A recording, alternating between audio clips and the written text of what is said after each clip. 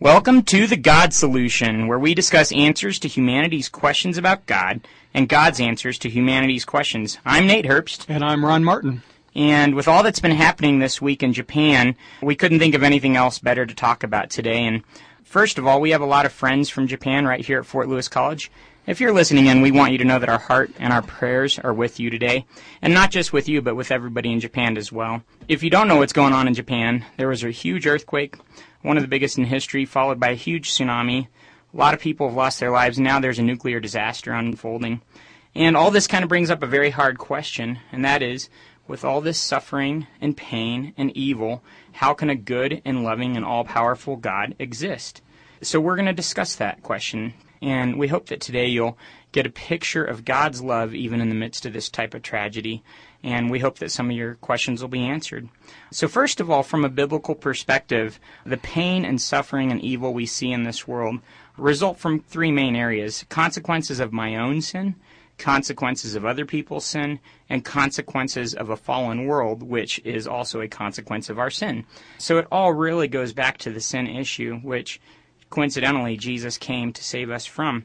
Sin is literally my decision to do things my way. It's me not measuring up to who God is. Evil, on the other hand, while it can be the result of sin or sin itself, evil can also be thought of as the absence of God or the absence of God's goodness, just like darkness isn't a real trait, but rather darkness is the absence of light. So evil can be seen as the absence of God's goodness. In Romans 8:19 through 22, it says that all of creation is under a curse. It refers to a fallen world as a result of our sin, where things like this happen. Jesus himself prophesied that in the end times we would see more and more earthquakes, and even that we would see tsunamis. You can look at that in Matthew 24, Mark 13, Luke 21, and then you can see a lot more about what we can expect to see in an environmental sense, even global warming and other issues discussed in Revelation 6, 8, 9, and 16. But as bad as all that is, I want to leave you with some hope. Jesus said in John 16:33, "I have told you these things so that in me you may have peace. In this world you will have trouble, but take heart, I have overcome the world." And with that in mind, as we think about the problem of pain, C.S. Lewis put it this way: God whispers to us in our pleasures, speaks in our conscience, but shouts in our pains. It is his megaphone to rouse a deaf world.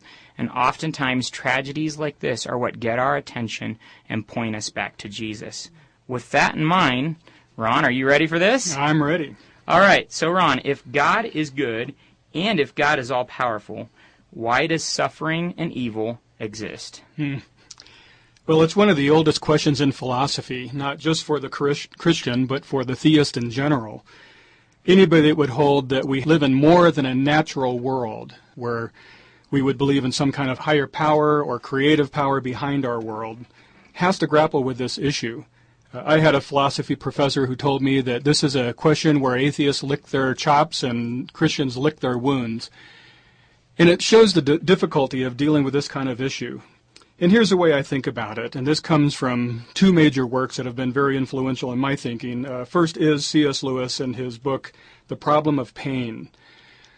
Lewis was an intellectual who lived during World War II and did most of his writing and speaking during that time, and he felt unqualified to answer this question because he felt so little pain in his life. And then later, after the death of his wife, Joy, he readdressed this issue and wrote The Problem of Pain from a position of now one experiencing this deep anguish of life. There's also another book by Professor Peter Kreeft of Notre Dame University. His book is called Making Sense Out of Suffering. And what he suggested is that we approach this as sort of a detective, that we have to look for clues along the way. And his first point is that we need to start asking a more complete question. It's often put, in fact, last year during the disaster in Haiti, it was quoted very often as a simple question of, if God is good and God is powerful, why is there suffering at all? But that's really an incomplete question. The bigger question is, what do we know about God? What do we know about how he works in our world? And that develops into a much bigger question that says, If God is real, if he is indeed good, if he is powerful, if he is loving, if he is intimately involved in his creation and in the life of people, then is there a greater purpose to suffering that we never see or aren't willing to see? And I think that's a much more honest question. Those that believe in God often turn to him in disaster because we somewhat ignore him in times of non-disaster. In fact, when we think about it, what we call a natural disaster or this time of great anguish in our land, or in this case in Japan and everything that they're going through, we begin to realize that suffering isn't the outside norm activity, it's actually the normal activity of our world. Between war, suffering, starvation, there's so many things everywhere in our world that remind us that we are not self-sufficient people. We are not able to get through life without some kind of purpose driving us forward. We're more than animals, but we are less than perfect. And that begins to bear out in the question. When we consider that God does love and is involved with his people, we have to ask what could be the purpose in this. And as you mentioned, Nate, C.S. Lewis put it this way, of suffering being the megaphone by which God wakes us out of our slumber. We just so often think that we shouldn't suffer, that there's no purpose to suffering, or even worse, that it's some kind of overt punishment by God for us ignoring him. And that's different than having a purpose that is benevolent. We would think the way we even treat our children, in that sometimes we have to allow them to do things that are hurtful and painful for them to learn the most important lessons of life. There are consequences. There is impact for our actions. That's one of the ways that we need to look at this. Theologically, we talk about sin and the world and the way it impacts people's lives and their existence. And we go back and we say, well, we could understand a personal impact or consequence to our sin for our choices. But what about natural disasters? How does this play? Why is the world, as you mentioned in Romans 8, why is the world under a curse? And there's an illustration that I really enjoy, and I think is very helpful, that comes from the Star Trek TV series. And it was about the Next Generation Star Trek show, where they were on the Starship Enterprise zooming through space, and for recreation they had this thing called a holodeck. It was a platform on the spaceship that basically was a virtual world, and in this virtual world they could have all kinds of wild adventures. They could be pirates on the open ocean, they could be explorers on land, they could be millionaires, they could be skiing, but all of this existed in a world that was created by computers, and those computers had what is called inhibitors in them. The inhibitors made sure that the program wouldn't allow the crew members to do anything that's dangerous or destructive to themselves as part of their virtual world, as part of this world that they were existing in for recreation. I think there's an interesting principle there, and the writers of Star Trek actually borrowed this principle from Christian principles, and that is we live in a world that was created ideal and perfect for people to habitate. That people could enjoy God in perfect unity in a perfect world, but something happened. The inhibitors were removed when sin entered in. Sin is kind of a concept that not too many people like to talk about, but it's basically an overt rebellion to God and his law, to God and his relationship with people. When sin entered the world, and we have the record of this in Genesis 2, in a sense, the inhibitors on the world were taken away or disabled. And so we live in a world now that goes through natural processes that we call negative, simply because sometimes we don't understand them. But this is what causes everything from earthquakes and tsunamis, and right down to the effect that it has on our cells in a thing that we call cancer or illness, degeneration from age or disease. We resist the idea that that could somehow be a consequence of our overt rebellion to God, but this is what Scripture tells us happened, and that there are indeed consequences literally on an earthly and even a universal scale. And to C.S. Lewis's point, that message, that bullhorn of God is saying, do you remember why you're here? There is a greater purpose than just getting along in life, of living pleasurably, of living even comfortably. There is a purpose that I'm calling you back to. Will you listen? Will you hear my voice? And that's one of the clues that we have to the reason that things like this happen. It's not to say that we are discompassionate about this. We are very compassionate when we see people suffering. And in a sense, that's the second clue. When we look at other people and feel compassion, when we feel a sense of solidarity with them as human beings, we realize just in that act alone we have gone beyond the animal kingdom. There's something in us that ties us together, something that causes compassion, that causes to sympathize and empathize with those that are suffering, and it makes us want to help them.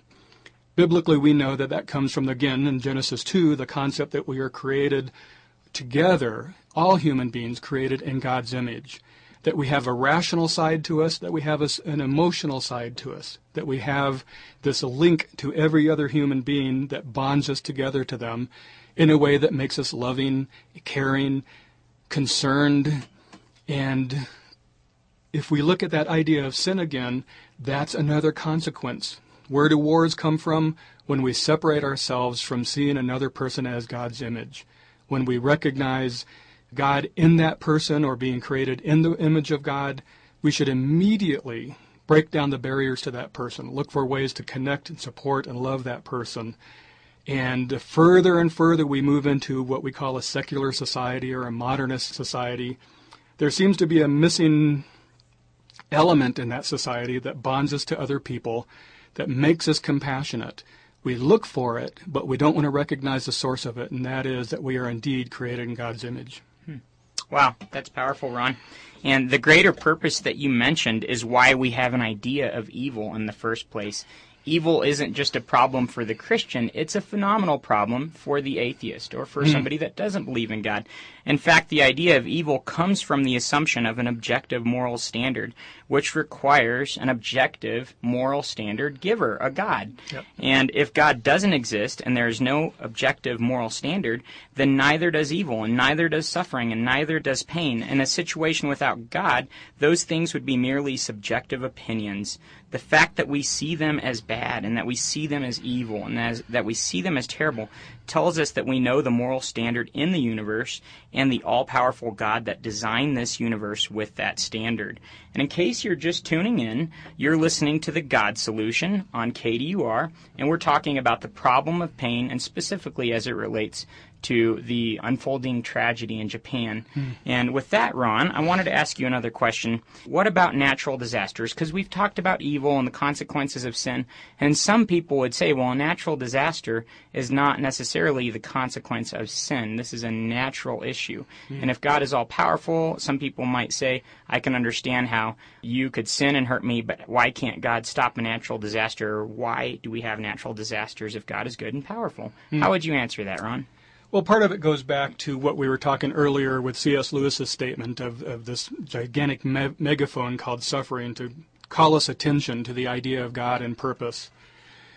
One of the problems with saying that something is a natural disaster is, again, this idea that we kind of think that this is something that falls out of the norm.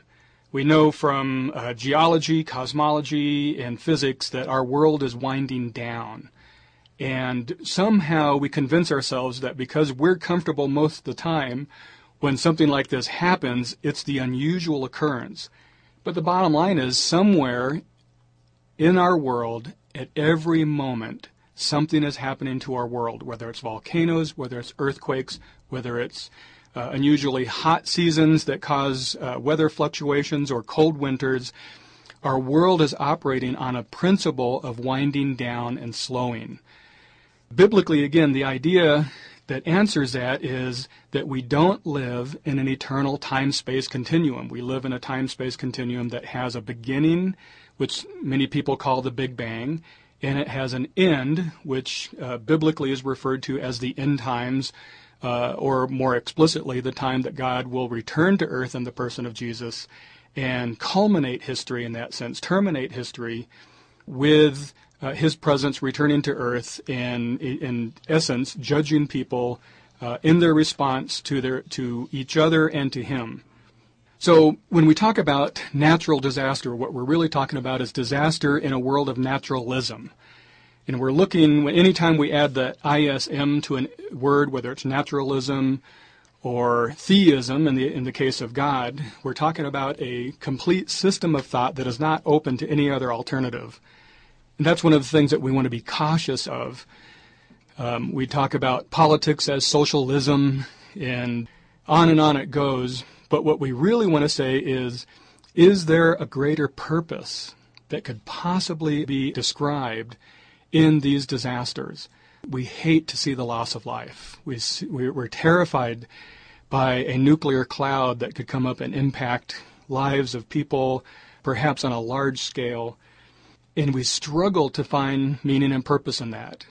And the biblical principle is that if God is in control of his world, everything has meaning and purpose, even if it is to remind people of how temporal their lives are, of how much they need to turn to him.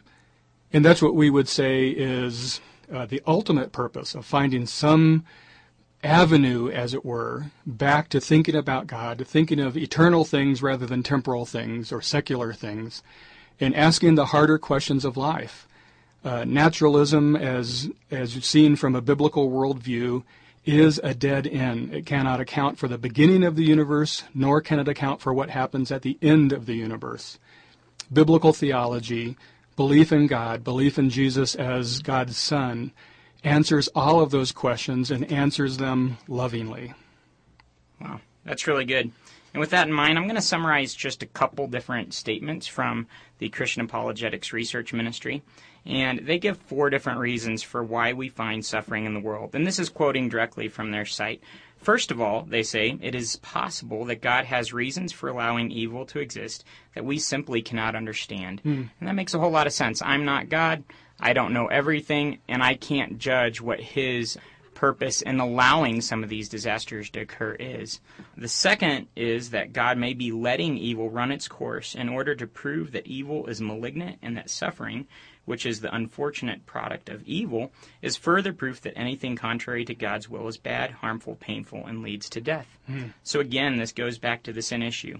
The third reason that Carm mentions is that God is letting evil occur so that on the day of judgment, the condemned will have no right to say their sentence is unjust. God is not stopping people from exercising their free will. And he goes on to some more explanations there, but I wanted to get to the fourth one. And the fourth is that it is quite possible that God uses the suffering to do good. Again, that was quoted from the Christian Apologetics and Research Ministry. And I wanted to mention that because this all goes back to our perspective. From a human perspective, it's easy to say, it is bad because it is painful to me. And I'm a father. I have 2 beautiful young daughters. And there are a lot of things that they hate. Cleaning their ears, wiping their face, blowing their nose, giving them medicine when they're sick. And whenever I do those things, they scream and they fight and they flail and they kick and they absolutely hate it. And if they could speak, I'm pretty sure they'd say it was the most evil thing in the world. All the while, though, they don't understand that it is because I love them that I am blowing their nose. It's because I love them that I'm giving them that medicine that they hate. It's because I love them that I'm clipping their toenails. It's because I love them that I'm putting them down for a nap. And as painful as it is to their situation and from their perspective, from a loving father's perspective, it is not bad, but it is leading to a greater good. And I think you could summarize that thought with this statement. If God can allow physical pain to lead us to eternal life, he'll do that 10 out of 10 times. Because he's more interested in my spiritual eternity with him than he is with a few years on this physical earth. And not only is God interested in eternity, but the book of James, chapter 1, verses 2 through 4, tells us that God uses trials and tribulations to develop our character to be more and more who he wants us to be. And so those are some other reasons for why problems and pain and natural disasters can occur here on this earth. So that leads me to another question, which I know Ron has a lot of good answers for. And that question is, where do we find security and comfort in times like this? Because all those answers that we just discussed are kind of theoretical, and they all are true and they're all legitimate. But to somebody that's actually hurting right now today, they might seem very calloused, and they might seem just like theoretical answers that really don't hit home when I'm grieving the loss of a loved one, so to say. And, as we talk about Japan, too, neither of us are oblivious to the fact that, no doubt, within this audience, there are people right now grieving the loss of loved ones here or grieving different tragedies that have occurred. And I've even heard it put this way, Ron, maybe you've heard this. Either you're about to have a tragedy, or you're in the middle of a tragedy, or you're just coming out of a tragedy. So no matter who you are, we don't want to just leave you with a theoretical answer, but we really want to get to the practical nuts and bolts answer about where do we find security, where do we find comfort when we're hurting, and where can the people in Japan today find comfort? Ron? Besides the intellectual question of why this might happen, this is probably the most important question that any individual will ever ask themselves. What is the basis of hope in a world where we've been taught over and over and over to reject the idea of religion, of God, of theism, of who Jesus is and what he claimed to be on this earth and what he did on this earth? Where does hope come from? And we mentioned Romans 8 a little bit earlier, and I just want to complete that thought because Paul says that the creation itself is groaning and suffers the pains of childbirth together until now.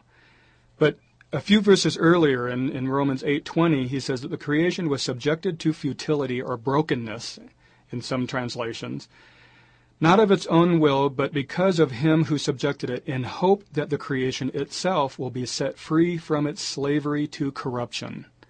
All of these things happen in our world to remind us that we are not alone in our world, that there is a God there who has purpose not just for these events, but for each individual person. In a sense, to be able to restore that relationship that was lost when we turn our backs on God or rebel against God.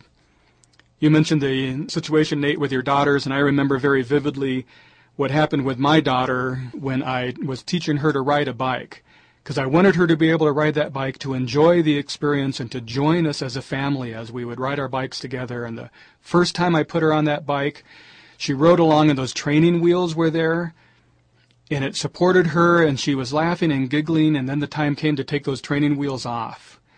And she rode maybe 3, 4, 5 feet, and then fell to the ground, scraped her hands and knees, kind of, smacked her face into the ground, and she was hurting on every conceivable level. And she looked at me, and she picked up her bike and threw it at me.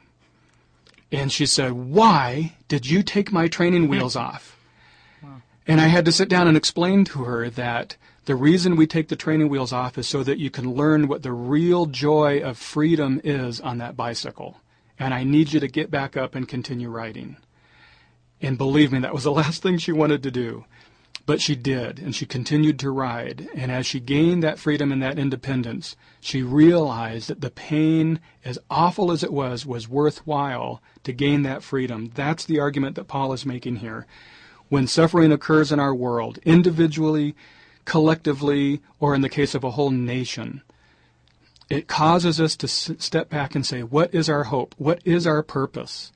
If naturalism is true and there is only this endless, meaningless life, then why do we care that people suffer? But we do care. We do care because God created us to care, to look after each other, and then ultimately to look for Him. I find it so interesting, in the Jewish religion and in the Hebrew Scriptures, it talks about this idea of peace, this word shalom. And shalom is more than peace, meaning the idea of absence of war or conflict. Shalom means to reintegrate. And it's that idea that our integration with God, our integration with each other, and our integration with our natural world was broken because of sinfulness and rebellion against God. Shalom is a call to reintegrate our lives with each other and with God Himself. That's where the comfort comes from. That's where the peace and the security comes from. And when we hear people today use that word and they say shalom to each other, they're beckoning each other to see their humanity in the earthly scale and to see their God in that religious realm. We know that Jesus came and He said, "I came that you might have peace." That shalom, again, idea, the idea of reintegrating our lives to the God who created us. That's what our hope is. And anybody that might be listening and struggling with this, I would ask you, What is your hope? What is your security? Do we simply build better buildings or stronger reactors so that we can all kind of glide comfortably through life? Something will always happen to drive us back. That megaphone will always be sounding. What is your purpose? Where does purpose come from? What is our hope? And I think when we start asking those difficult questions, God will reveal himself to us in such a wonderful way that we can finally say, oh, I understand. There is a path to God, and it's through my suffering. Awesome, Ron. As we come to a close here, why does God allow evil and suffering and pain in this universe? Again, C.S. Lewis said, God whispers to us in our pleasures. He speaks in our conscience, but he shouts in our pains. It is his megaphone to rouse a deaf world. No matter where you're at today, if you want to look more into this issue, we suggest you read C.S. Lewis's Problem of Pain, Peter Krefft's Making Sense Out of Suffering, and Dr. Dobson's When God Doesn't Make Sense. All three of those are good resources. We also want to ask you to pray for the people in Japan. No matter where you're at or where you're coming from, whether you're a Christian or not, we want to invite you to pray and ask God to help the people that are in Japan. Physical resources only go so far. And as we talk about that, I also want to say contribute physical resources as well. So let's all be generous about giving to this situation that is so needy. You could check online and find maybe an organization that you feel comfortable giving to, but I would just encourage you to give to the people in Japan today and to pray for them as well. All the news organizations, CNN, Fox, CBS, NBC, ABC, they all have funds set up where you can donate very easily. Whichever one you watch or follow, you can donate very easily, and they will get it to the right people to get it to Japan. And as we conclude, as we think about God's megaphone to rouse a deaf world, if God is knocking on the door of your life today, I don't want to leave without telling you that Jesus loves you more than you could possibly imagine. He says his thoughts for you outnumber the sand of the seas, and that he's loved you with an everlasting love. He desires an intimate relationship with you in a personal way, and he has a plan and a purpose for your life. No matter where you're at, you have not screwed up what he has put you here to accomplish. With that in mind, though, the Bible tells us that we're all sinful. We're selfish. We go our own way. Again, like we talked about today, that's part of the reason we see so much evil in this world. And that sin has separated me from the God that loves me so much. The Bible tells me that Jesus died on the cross and he paid for every sin from my past, present, and future.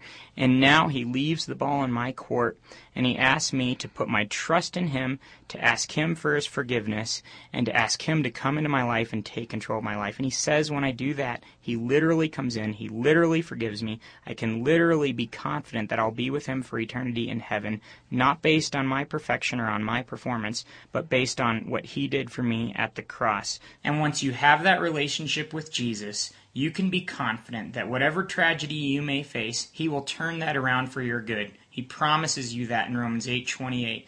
I once heard it put this way: when we look at a beautiful tapestry from the front, it looks beautiful. But when we look at it from the back, we see nothing but chaotic strings going every which direction. Sometimes on earth, things look like chaos, but in eternity, in heaven, for those that love him, we will see the purpose that was behind every single tragic event that happened on this planet. And if you're interested in checking out a local church, why not try the River Church this morning? The River Church is located at 860 Plymouth Drive, right here in Durango. The first service starts in just a couple minutes at 9 a.m., and even if you show up a little late, nobody's going to care. They are totally going to accept you for who you are and as you are. Nobody's going to judge you for showing up late. The second service there starts at 10:45 a.m. I'll be there, and I'd sure love to see you there as well. And as we close here, if you have any more comments or ideas, please go to eternityimpact.blogspot.com and let us know what you think about the show. Tune in next week, same time, same station, KDUR 91.9 or 93.9 FM here in Durango, or listen online at kdur.org. And if you have questions about issues of faith or religion, send them in and we'd be happy to talk about them. With that, I'm Nate Herbst. And I'm Ron Martin. And I hope you'll listen in next week to The God Solution. Bye-bye.